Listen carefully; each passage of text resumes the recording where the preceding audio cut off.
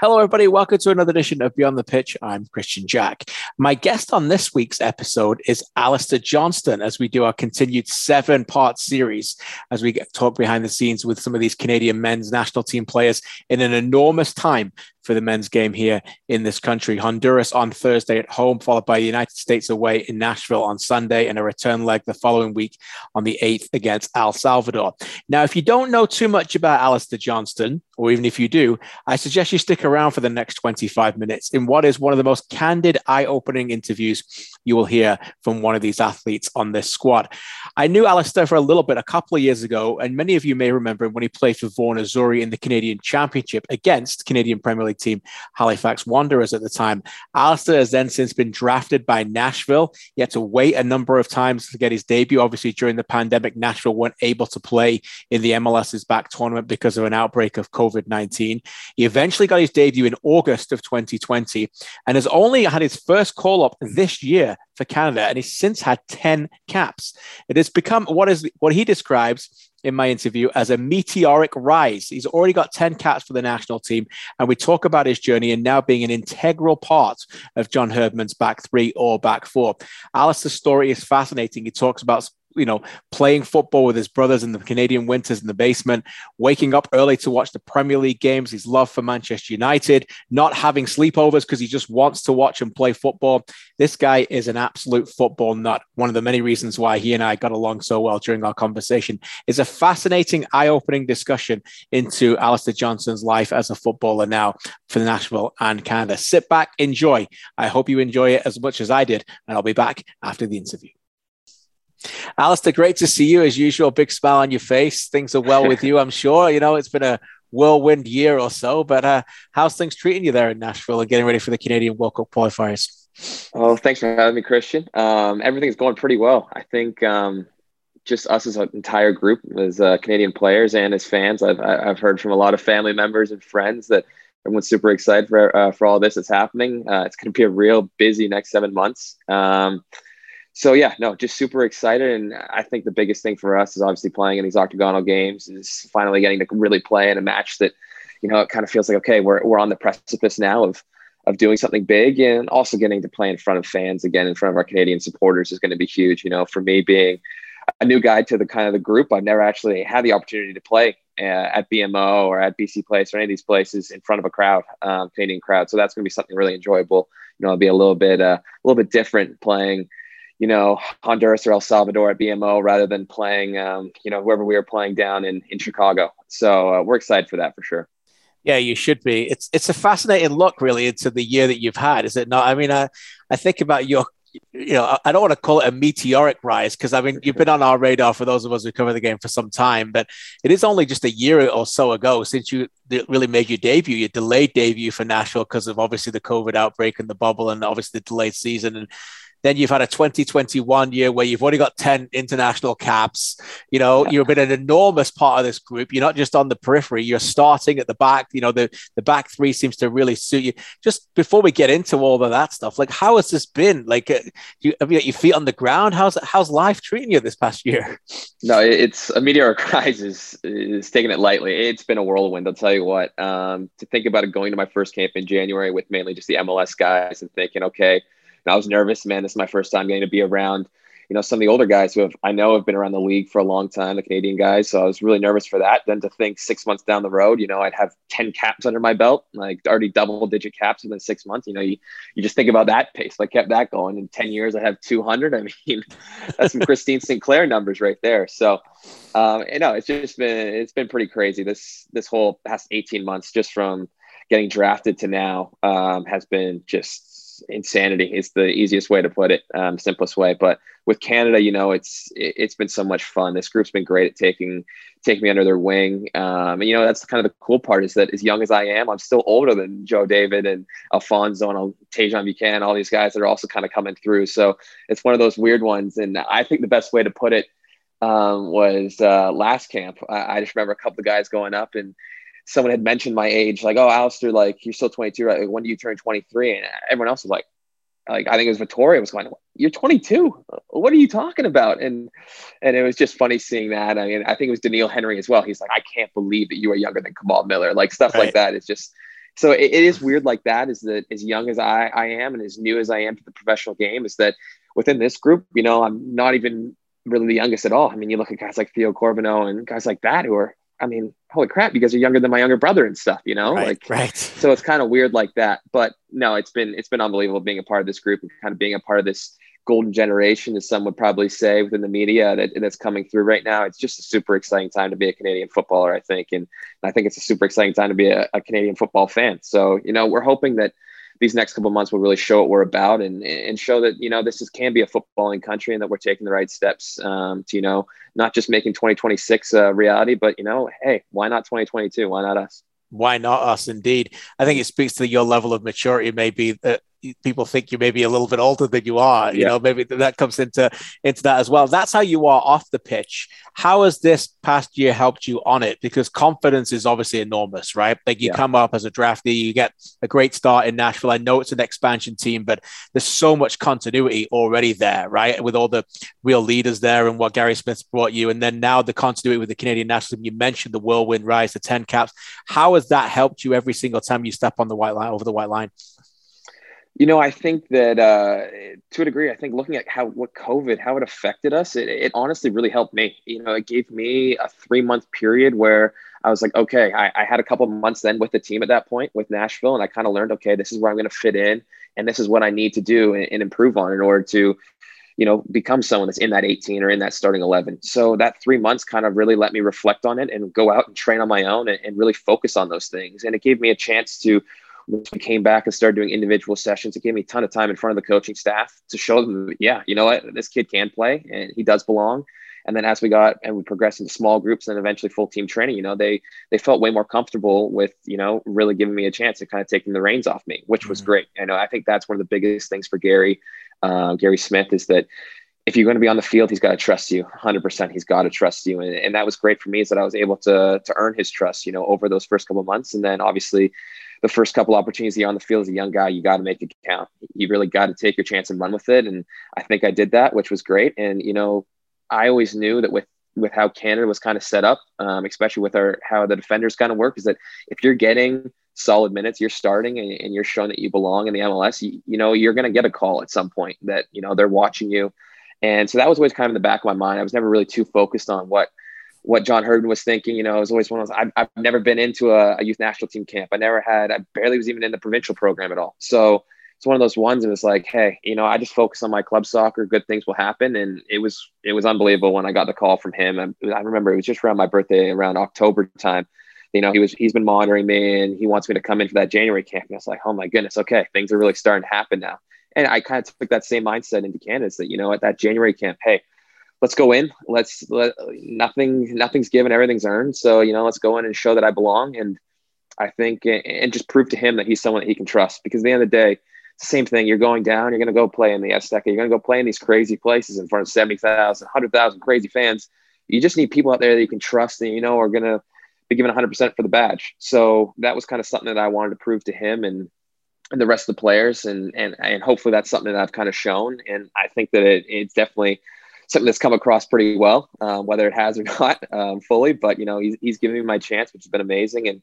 And here in Nashville, I've kind of taken that confidence of now being a full international player and then brought it back to my club side. And they kind of do go hand in hand, that confidence that you get from going up against that Mexican national team and going toe to toe with them, and then you come back and you're playing TFC. So, screw these guys, there's no reason why I can't play with these guys either.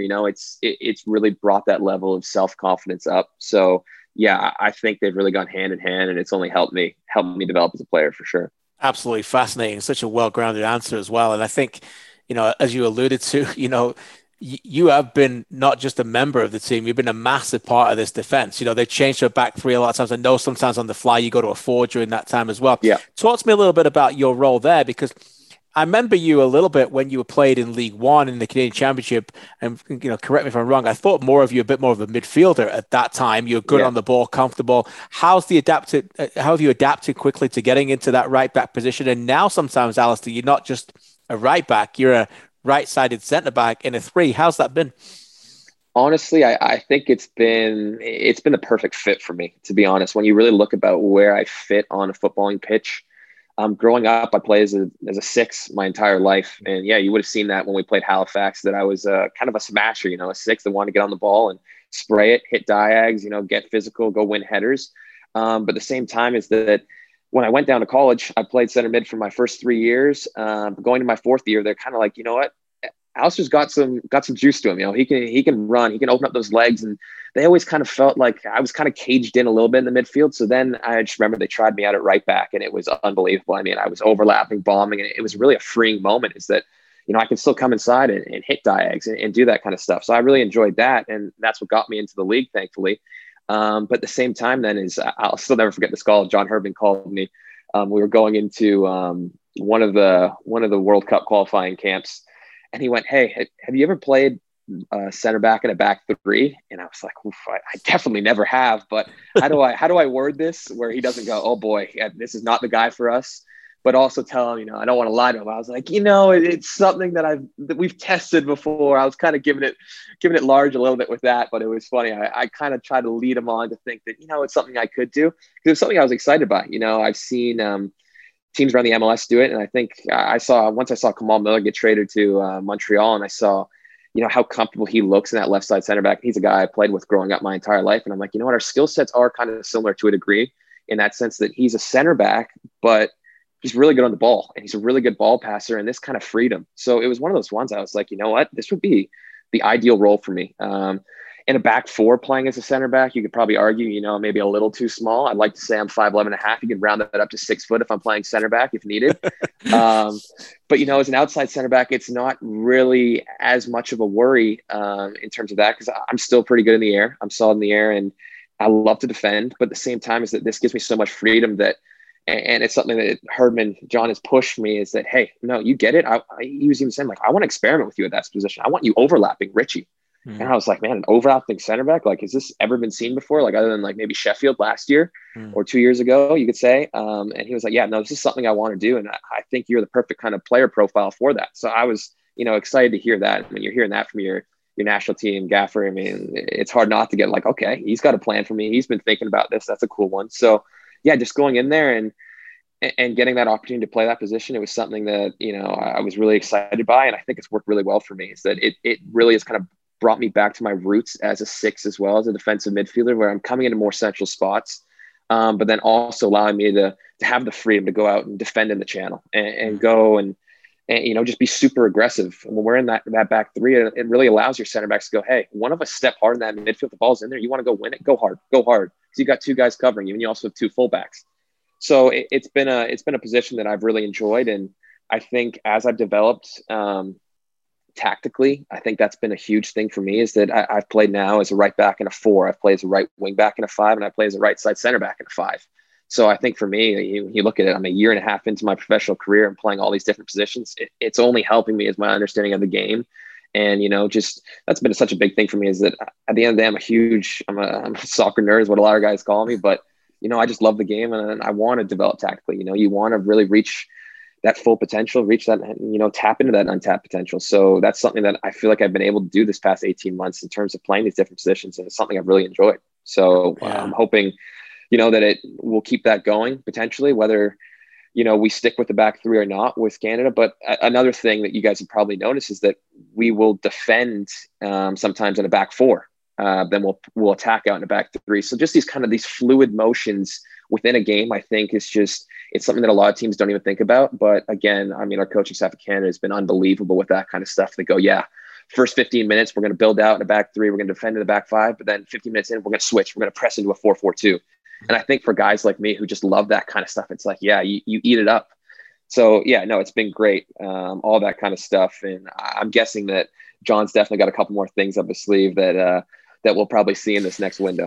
Yeah, it was an absolute clinic, wasn't it, in versatility of tactics against Mexico, the way you guys kept switching it around. And that was definitely a massive factor in that, you guys going toe-to-toe for them and obviously, deserving more than you got. I want to get back to the Gold Cup and your journey there in a second, but, you called yourself a football nerd or a soccer nerd and how much you love the game. Where does that come from, Alistair? I know you had 2 big moves as a kid. What was it? Vancouver to Montreal to Aurora. I love this sport too. I've been trying to cover this sport now for almost 20 years here, but where did your love for the sport come from when a lot of kids go to other directions like hockey or the NFL? I think being raised in a British household made it was a pretty simple one. I mean, my dad was a huge footballer growing up, and then my mom was born in Northern Ireland, so it's just something that we've always kind of just grown up in. I mean, I can remember ever since a kid, like, like everyone would go out like or have sleepovers, but I was like, I want to have a sleepover. I want to wake up and watch United play at 7 a.m. on Saturday morning. That was always kind of our thing. And honestly, one of the biggest things that ever happened was moving to the Eastern Coast, just because in Toronto, 3 hours ahead versus I'm trying to watch football on 4 a.m. on a Saturday morning. It was a bit tough, but on the East Coast time, it's a little bit better. So just stuff like that. I just grew up in a household where, weekends, me and my younger brother, we would just watch Premier League all the time. And then, so we weren't allowed to watch television during the school week. That was a big thing for my mom. None of that. So we were always outside playing in our backyard. But then we eventually worked into my mom, like, okay, but if it's a big sporting event, like big soccer game, we want to watch this. Then obviously Champions League Tuesday, Wednesday, Europa League Thursdays, and then Saturday. Sometimes you get a Friday afternoon kickoff as well. So like we pretty much had it worked out where we were able to watch as much as we wanted, but that was just something that we enjoyed. I mean, I love just to watch the game as a fan, but also just to dissect things and see what, other teams were doing. And that's kind of always been something that, that I've, it's just been part of my DNA. Just whenever we could, we were out in our backyard kicking around. And then, the Canadian winters, we had an unfinished basement down there. We put a little bow net down there and we'd just be ripping balls all winter long down there too. So it's just something that I grew up in. It was just kind of our culture. And, I wouldn't change it for the world, to tell you that much. That's awesome. I know when I watch you play, and I know speaking to you for a little bit before this, I can tell you watch the games. You could just tell some players that just love that they have that understanding. A lot of coaches in North America have told me they still want more of their players. They love the sport, but they don't watch enough. And you can you can learn still so much. I mean, you mentioned United. Is that your team, Man United? I think. Yeah, I'm a Man United fan. Yeah, I'm a Man United fan. I thought so. But just watching them or any level of it, Europa League, no matter what it is, you can pick up so many things to improve your game. I'm sure you've watched a lot of right-sided defenders and thought, yeah, I can do this. Yeah, exactly. And I think that was one of the ones that kind of sold John, I think, on playing me that position. Is he went, hey, like, we're thinking about playing you that right side center back in a back three. Like, how do you think it would do? And it was funny because I'd watched Chelsea, I think, the day before, and I can't remember what they played, but they had gone with Reece James and the Cesar Azpilicueta and those roles, and they've been rotating, flip-flopping. I was like, honestly, I think that I could do exactly what Azpilicueta does. I feel like our games are very similar to a degree like that. I'd like to think I'm a little faster than him, and he's probably a little smarter than me. Fair enough. I'll give him that. That's Played fair. at the top level. Played at the top level for a little while. But, it's one of those ones I was like, hey, like, I think I could kind of do what Azpilicueta does with Chelsea. He's like, honestly, that was the exact player profile we have for you. So it's kind of cool stuff like that when you can tell people that also really watch the game when they feel that someone else has that same knowledge and that same desire to learn, like, how much more open they are with giving information and stuff like that. Like it was a cool moment, having moments like that. Cause there's tons of guys still around the world and in this league that, you ask them about a player or a team, and they go, who's that? What league were you even talking about? And it's like weird to me that, this is your profession. This is what you love to do, but you don't love watching the game. It just seems it's still a weird one to me. I've never truly grasped that. But I guess you could say I'm on one end of the spectrum with that kind of stuff. So, I'll leave it at that with that kind of stuff. That's totally fine. So you appreciate more than most then this starting to feel real. World Cup qualifying, final CONCACAF round, prelims are done. No disrespect, but the Cayman Islands and Aruba, I know there'll always be special games for you. Your debut, your first goal, that's special moments. But this is real now, isn't it? This is big. This is big time. I'm sure it's something you can't wait to play. Yeah, I think those games, they were great to get out of the way, especially for a young guy who was uncapped, all that kind of stuff. And I think as a young group, I think it was great for us to go through those and see some places that you're going to go to CONCACAF. And going on the road to play in Haiti in a home and away, I mean, seeing that country, seeing all the devastation they've been through, it really put things in perspective. It's like, hey, there is a ton of very difficult away place to go in CONCACAF. And I think it hardened us a little bit, I think as us being such a young group, it's really important for us to go down and play those kind of games. Yeah, the Cayman Islands and stuff like that, of course, maybe not the most difficult ones, but at the same time, it's that, just being out there wearing the Canadian badge, it kind of puts that sense of pride. And once you start to feel that and you get a little taste of it, you want so much more, and you keep, it's kind of like, it's that drug. You can't stop once you get a little bit of it. And so I think, combined with that, with the places of going to places like Haiti and just kind of hardening the group and understanding, okay, you know what, if you want to get through the CONCACAF, you got to go to Honduras. You got to go to Costa Rica. You got to go to Panama. You got to go to these difficult places and win. You got to go to the Azteca. You got to go to the Azteca and win or get results. So, I think that was great for us is maybe not as challenging as some of the games were. I think just still mentally getting through that has been huge. And I think the biggest thing for us as well is probably a lot of people going into that. We're just thinking, okay, 2026, that's kind of what this Canadian group should be looking for. But I think what we've shown over the past 8 months is that, 2026 is going to happen and we're excited for that. But there's no reason why 2022 should be out of our grasp. If we take care of business and play the way we can, there's all the confidence in this group that, we can make that dream into reality. So that's something, that we're really excited to get started with. And I think that just all the momentum that this game has had in this country over the past couple of years. I mean, you just look at what the Canadian women's national team's doing. I mean, winning a gold medal. It's unbelievable what they've done, inspired a nation, inspired our group too. I know it's pretty special what they've done. And we look at it as like, okay, they're doing that. We got to go and do something too. We got to step up our level too. So what would be better than qualifying for 2022? I mean, I can't think of anything bigger or better. So, that's just something we're all really excited for, and to play in front of our fans again. I mean, just over the moon with that. Yeah, and that's coming up real soon. What I love about this group too is that, Mark Anthony Kaye's been a big backer of this. I spoke to Samuel Piet about it, is that you're not shying away from it, right? It's like a goal that you're like, oh, we might get there. It's not, there's real belief when I speak to each and every one of you that this is not could happen. This is going to happen. And that's the mindset that's shifted within this group. And I guess that speaks as well to the real camaraderie that you have, right? I guess it as an outsider, and obviously that's all I can speak of, but I've got a little bit of insight. It feels real. You get some groups that say, yeah, we're tight. And then, close the curtain and behind the closed doors, it all falls down like a deck of cards, right? Like it's a facade. This feels real, that you guys are tight, as John Herdman would call you, a band of brothers. Yeah. And I think that's spot on. And I think it really comes down to the fact that we have such a good group of leaders that have been through tough times. I'd say when you look at that group, some of those older guys who have been around, and guys were around for when they lost to Honduras, went down to Honduras and got battered. Guys have seen that stuff and have struggled in Gold Cups and really struggled in World Cup qualifying. And then to have this new young generation coming through that is extremely talented, but that older group also sees like, wow, what they could bring to this group as well is unbelievable. So there's been a great mesh in terms of, we look up to those older guys like, wow, like Jonathan Osorio, like Samuel Piet. I mean, all these guys, also Milan Borjan, all these guys that have been over there, Vittoria, who have just done so much for this program, given so much, but, haven't really been able to reap the rewards, is that us young guys go, wow, we could do this for ourselves, but, if we get to help, these guys who have just been absolutely grinding for the past decade or so in this program, really achieve the goals that we've set out to from day one.